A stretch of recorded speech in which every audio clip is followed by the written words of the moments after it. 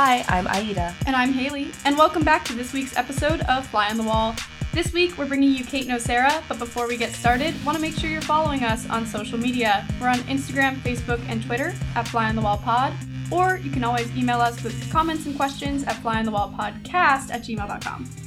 Kate Nocera is the DC Bureau Chief for BuzzFeed News and a Spring 2020 Geopolitics Fellow. Before working at BuzzFeed, she worked at Politico and Political Pulse and then as a congressional reporter. She's now been at BuzzFeed News since 2013, where she edits and manages a team of reporters who cover Capitol Hill, the DOJ, the Trump presidency, and the 2020 campaign. Kate Nocera, thank you so much for joining us today. You entered journalism at a time when traditional newspapers were dying and when the industry was going through rapid transformation. How did you find your way to journalism? Yeah, that's a great question. Probably pretty stupid in retrospect to try and jump into journalism in 2008 when the market was crashing around me. But I graduated from college with a degree in sociology, and there's not really a whole lot you can do with a degree in sociology except go back to grad school for a very long time, and that was not something I was interested in doing. But I realized that sociology is just very long journalism, and that journalism might be more appealing of an option to me. My dad was a journalist, and so I avoided it, I think, for a little bit longer than I maybe otherwise would have. But by the time I came around to it, I didn't really have any journalism experience. I took like 2 really game-changing courses at the end of my time in college that made me love it. But I didn't like have clips or anything. So I knew I had to go back to grad school. And the City University of New York, their graduate school of journalism had just opened. I applied with like days to spare and somehow got in. And that's how I started on this journey. So you started your career in New York and you were covering local stories. What prompted you to move to Politico and political journalism? Yeah, again, it had a lot to do with the state of the economy, which was that there were no jobs in journalism at the end of 2009. I was what you would call, what we called at the time, a permalancer. They don't do this anymore, but at the New York Daily News, it was sort of an abusive system where you would work 5 days a week on a schedule, but I was not a full-time employee. And they paid me like in cash, no health insurance. They called me in the morning and said, like, we need you to go to this place, run to this place. And so I would work like 5 or 6 shifts a week. And that was just not sustainable for my life. Eventually, my shifts became midnight to 8 a.m., and that was extra not sustainable to my life. I mean, I learned a lot. Like, I went to neighborhoods I never would have otherwise gone to. I became proficient at parallel parking. I'm a master at it. And I also, I saw a lot of horrible things. And my brain was just sort of whacked by the end of it. And I knew that if I was gonna really do journalism, I needed to expand my horizons. My mentor, one of my mentors, David Carr, who's passed away, he was the media columnist at the New York Times. He said, you gotta go to DC for like a year. You gotta play the game, see how you like it. 1 year, you're young, get over yourself, go. And I went, and that was it for me.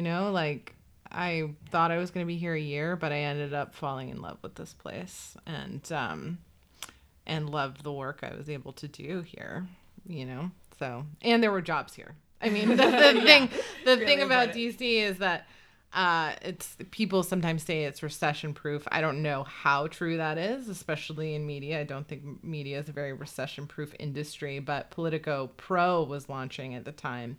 And that was a really interesting new business model. And they had lots and lots and lots of jobs available. So Yeah, and you also briefly worked in private sector communications. Yeah. And what stands out to you about that experience? And why did you leap back into political journalism so quickly after? So I was there for like 2 weeks. So end of 2015, I was pretty tired.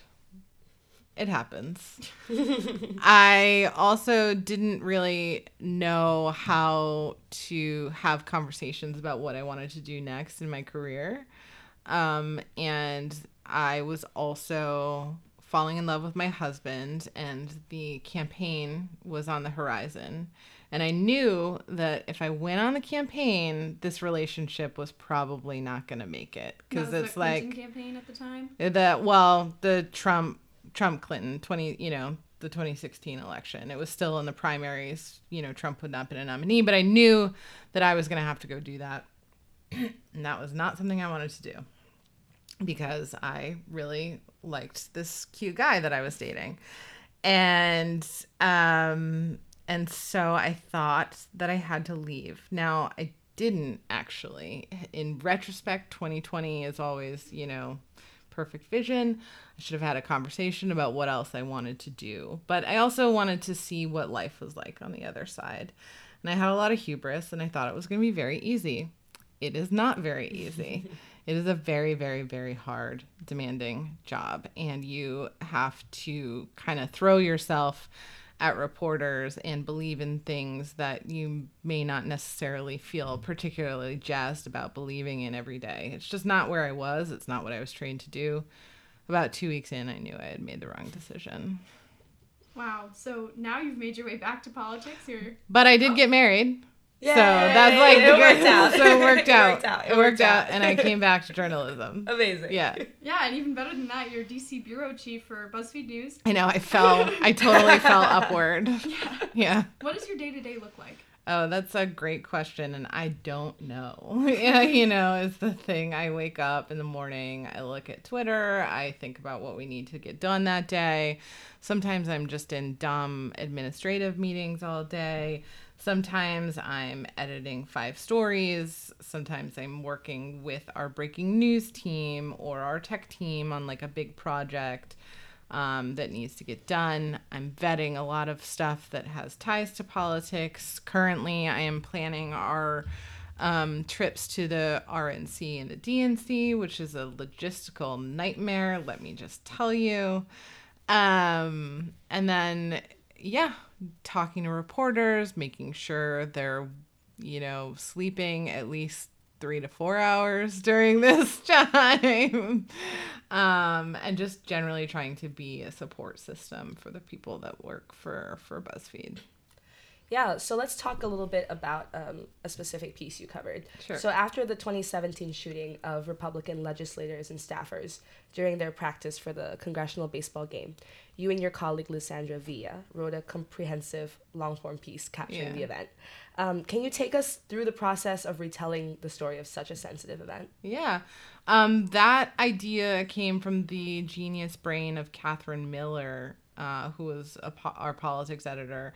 And she just, a year later, she thought it would be really interesting to speak to everyone who had been through a significant amount of trauma. Like, that is a significant trauma to have to go through, and then to show up at your job every day knowing that that could maybe happen again. Mm-hmm. Lisa and I had, so I was going to take the lead. Lisa, who is an amazing reporter, she's at Time Magazine now. She was she was a Capitol Hill reporter, and she had connections that I didn't have. When you're there every day, you make connections that you lose when you're not there every day. So I roped her into helping me. I was her boss, so she didn't have a choice.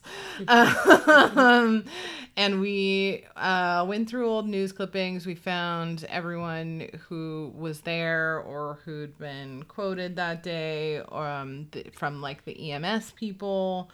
And once we got a couple people who agreed to talk to us, it was very easy to get the rest of them to talk to us. Writing it writing is my least favorite part of the whole process. I love reporting.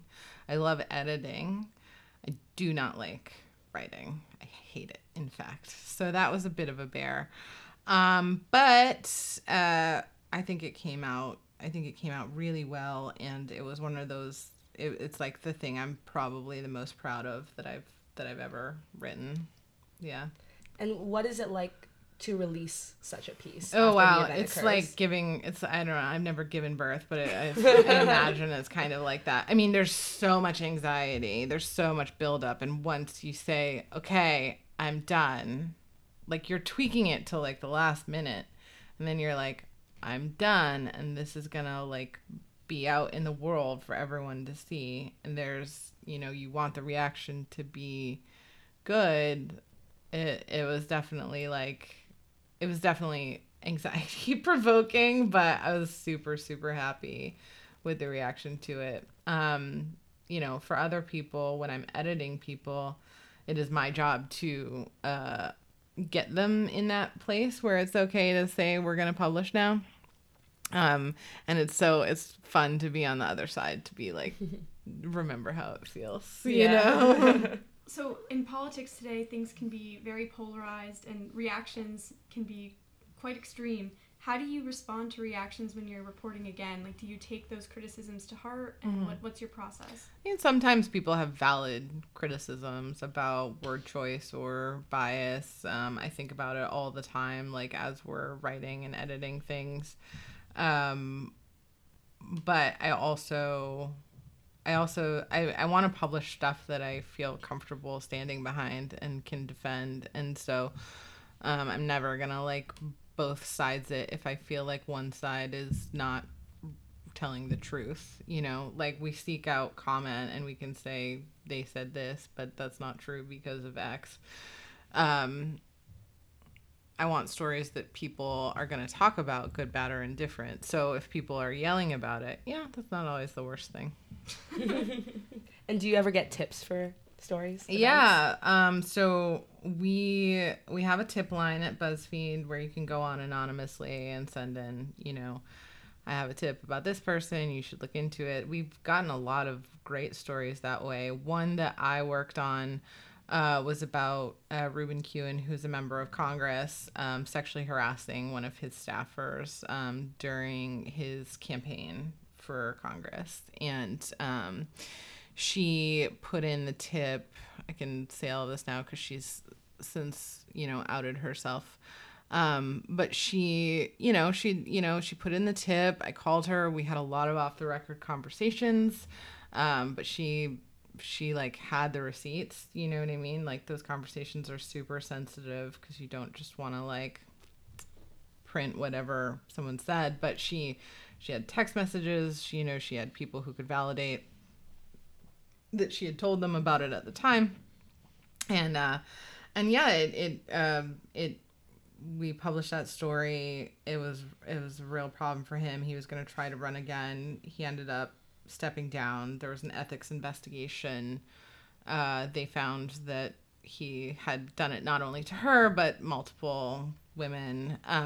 So, that kind of impact feels good, even if it's a story about something bad happening to people. You want to see, like, it is gratifying, and we forget too often that, that there can be good at the end of all of this.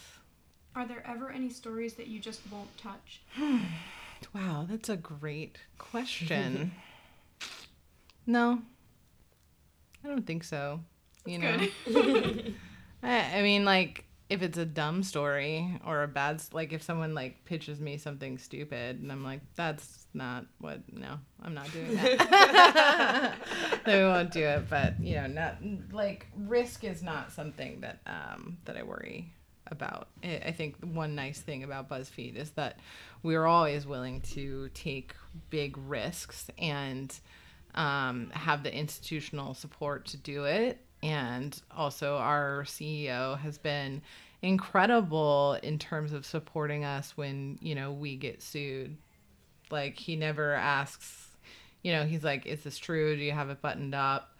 And the answer is yes. And, can the lawyers defend this? And the answer is yes. And then we defend it in court if we have to.